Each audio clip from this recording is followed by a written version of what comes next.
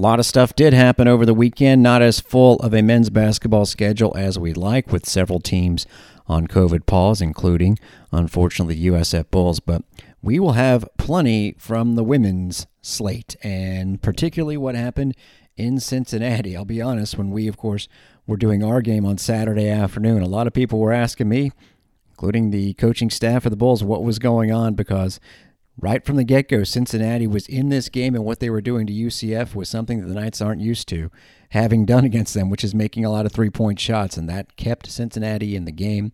Full details where the standing shakeout after the weekend, along with the latest computer rankings coming your way, how the UCF loss might affect the conference when it comes to the NCAA tournament. Then again, it might not, but it certainly is the latest example of what I've been saying for a while now on this show and on Bulls Beat, of how much tougher the conference is, because frankly, in my opinion, East Carolina was shaping up as the weakest team of the 11, and then Cincinnati starts off 0-4, and so maybe the Bearcats would take that spot, if you will, spot you don't want to take, but then they turn around and beat Houston and UCF in their last two games. So wow, quite a few things to tell you about. We'll also give you the men's games recaps, a big exciting win for UCF over Tulane. The other one, not so close. We'll also tell you what went on in tennis over the weekend. What we won't do is give you the players of the week on this show, because we are recording it in the morning before any of that news comes out. So we'll have that for you on the Wednesday version of Around the American. Reminder that we have this program for you in a longer format on Mondays, and then on Wednesdays and Fridays, we put it at the end of the hour of Bulls Beat with two runnings of that program, and then 5 to 10 minutes of Around the American. But enough happens over the weekend. We'll give you a full recap, and yeah, let's start off with women's basketball. And I'll admit it, I was not a huge follower of the entire sport of women's basketball until I started my job at USF with this channel. This was in the fall of 2017, became the women's basketball play-by-play person in that year, and started to pay more attention to what's going on. And when the Bulls got beat by UCF on Sunday 2 weekends ago, you would have rightly assumed that it was UCF's conference to have, and now it's back open due to what happened. But I tell you, that loss by the Bulls, as hurtful as it seemed at the time, boy, it is happening all over the country. We're talking about, I gave the example recently of a top 10 at the time Maryland team losing by 20 at home to Michigan. A team like Kentucky, which has been ranked, well, won't be ranked starting today, but all year long, in fact, in the upper teens, get beat at home by Florida by 25 points, and then lose again yesterday to Ole Miss. Oh yeah, Ole Miss, the team that, remember when they beat the Bulls in West Palm, I said it wasn't a bad loss. Well, now the Rebels are 17-2. 5-1 in the SEC, which, by the way, is led by the other SEC team that beat the Bulls, Tennessee, at 7-0. Let me tell you, SEC, the most interesting of the power conferences.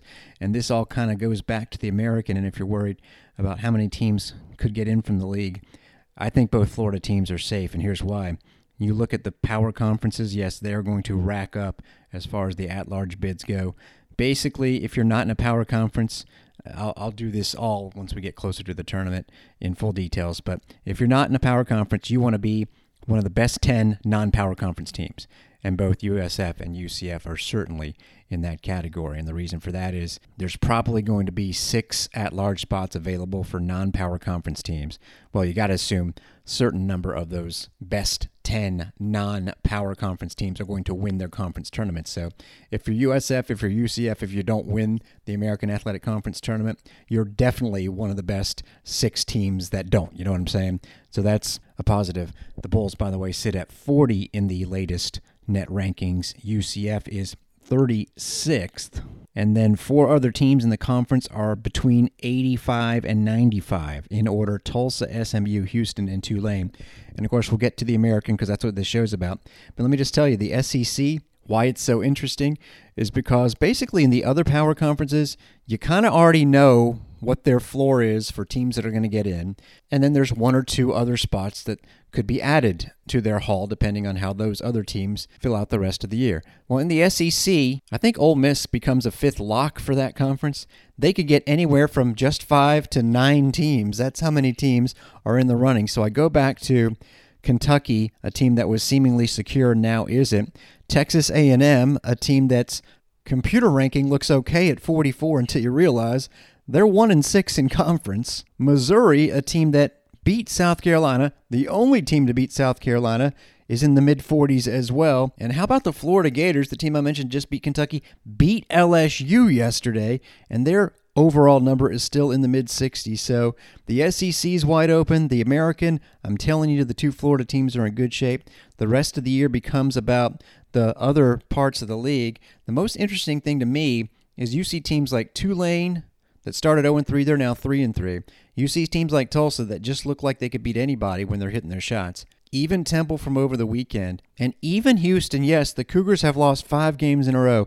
I think any of those teams on the right day can beat either of the Florida teams. And if that happens at the conference tournament, well, then maybe you're looking at the league getting 3 teams. But all of that is kind of the big preamble setup to what happened on Sunday.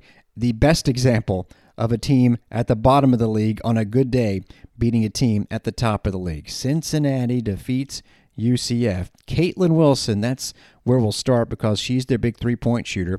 And frankly, she has a prodigious background of hitting three-point shots. Her first game in college, at a junior college, she hit 9.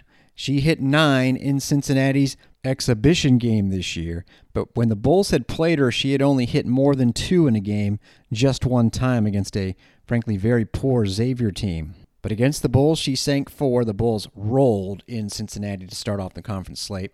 But then after that, 4 for 9 against Temple, 5 for 12 against Wichita, slipped up against East Carolina. But then we told you Cincinnati beat Houston. She made 4 of 11, and against the Knights, who do not give up many three-point shots, she was 5 for 11 on threes, and it was Cincinnati's three-point shooting that established them right away. Knights were allowing their opponents less than 30% from three-point range, 48.7 total points per game, which is among the best in the country. In fact, 3rd in the country. And yet, it was 8-0 Cincinnati. Akira Levy makes a three-pointer right off the gate, and boy, was she a key in this game. Cincinnati, of course, was not going to shut out the Knights. It was 11-2 before UCF does what it does, ends the first quarter on a run, and it's 13-9. Cincinnati would hold them off and lead at the break 27-22, but the Knights would come back and have a 1-point deficit going in to the fourth quarter. Fourth quarter, which was frankly amazing because neither team, get this, led by more than 2 points until Braylon Milton, the freshman guard for Cincinnati, you guessed it, hit a 3 with 2.5 minutes to go. It was 55-51, but Diamond Battles answers with the 3 on the other end. She did all she could. Basically, she played the entire game, 39 minutes, 9 seconds, went 5 of 8 on threes, and scored 21 points. So she cuts it to 1. And then Alicia Lewis, their actual three-point shooter, sinks one herself, and the Knights are feeling it. They're up 57-55. 1:07 to go. Foul on the Knights, but Jillian Hayes splits the free throws. Then a big-time sequence as 1:07 to go. Cincinnati's down 1, so they're able to play full defense, basically. Taze Sanders gets the ball in the paint, thought she got fouled, sold the contact. Katie Abrahamson Henderson, the UCF head coach, and the bench ballistic that they didn't get a foul call, but frankly, Sanders was a little flopping there, and I think that's why she didn't get the call. So Cincinnati was able to set up a play, and boy, what a shot this was. A seismic shock throughout the standings of the American Athletic Conference. Cats do have 2 timeouts, electing not to use one.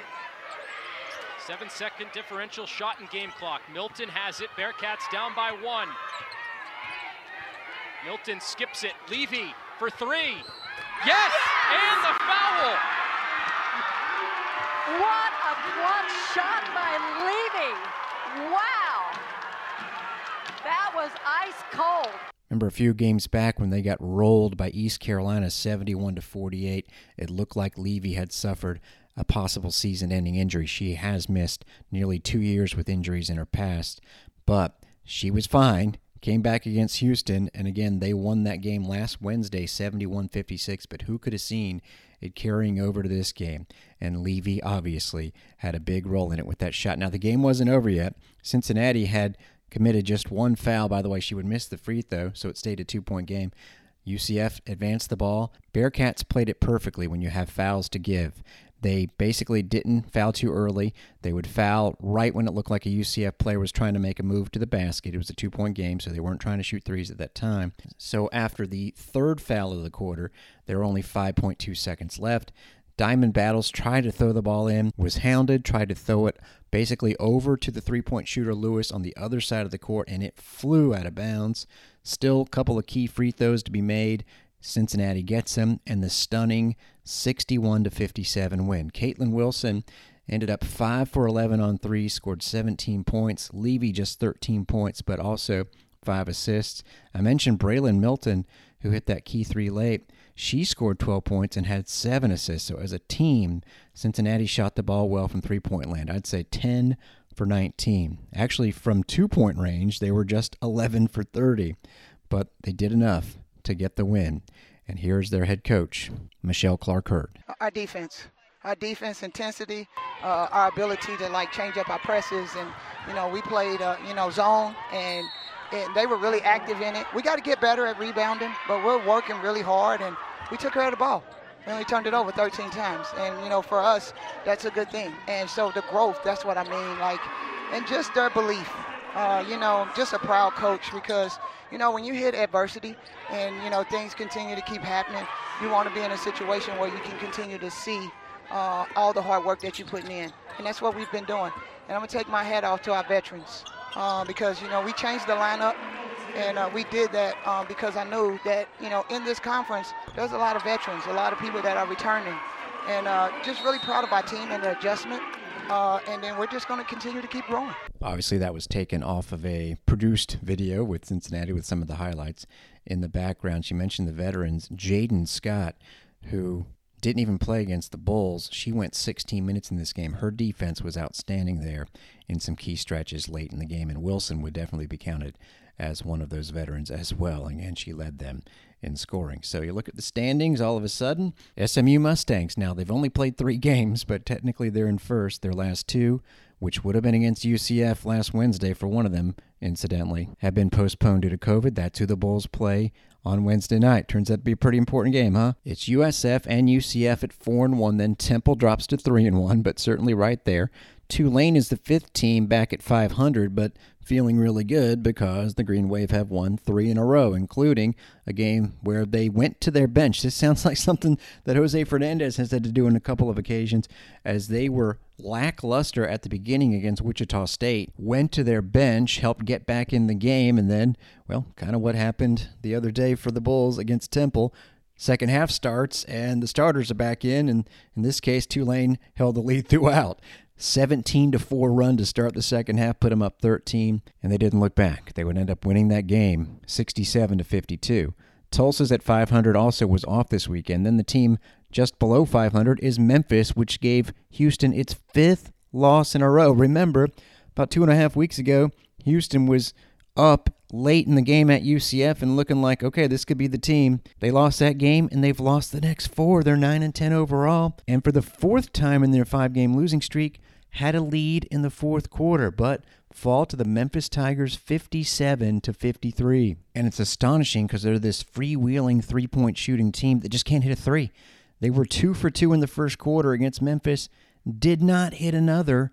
They scored 4 points in the 4th quarter and lost it 57-53. There's just one game on Tuesday night, last place East Carolina at Wichita. And on the men's side, 2 big second-half comebacks for teams still trying to slide up the rankings and get NCAA tournament consideration again. Memphis and UCF both still have net rankings in the 70s, but that had been worse had they lost. Memphis was down 48-33 on Sunday, but beats Tulsa, which is just having no luck this year. Golden Hurricane now 0-6 in the conference. Saturday, UCF was down 13 in the second half at home, down 4 with 2:09 to go, but clamped down against Tulane and got the win. Memphis wins 83-81, Knights 68-66 over the Green Wave, who now drop into a 5th-place tie, actually with UCF.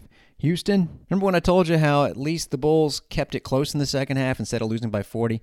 Houston led East Carolina at halftime 44-14, and it was a 79-36 game. Kyler Edwards, 6'3", scored 25 ECU from 3, just 1 for 19. That will not cut it. Mentioned the Memphis and UCF computer rankings in the 70s. The second and third best in the conference right now belong to SMU. 59 and Cincinnati 64, but at least they have a chance to improve that, obviously. Plenty of time left. Cincinnati is at Temple on Tuesday night, and that is the only men's basketball game happening tonight or tomorrow. So we'll have a shorter show on Wednesday. We'll also get you more details on tennis. A lot of Power 5 opponents over the weekend. Mixed results. Tulsa's women, who are very good, defeated Kansas. Cincinnati actually took a couple of points from Louisville. Houston, though, got swept at Texas A&M. UCF women, who are very good, edge Penn, a solid program, 4-3. And on the men's side, going back to Friday, Memphis goes to Northwestern and wins 4-2. Tulsa knocks down Purdue 6-1. Wichita sweeps both St. Louis and Purdue. And SMU takes Texas Tech to the distance but loses 4-3. UCF's men playing 2 SEC top 10 teams to start the season and get swept both times, but no shame in losing to the national champion Gators. UCF got beat by them Sunday 7-0.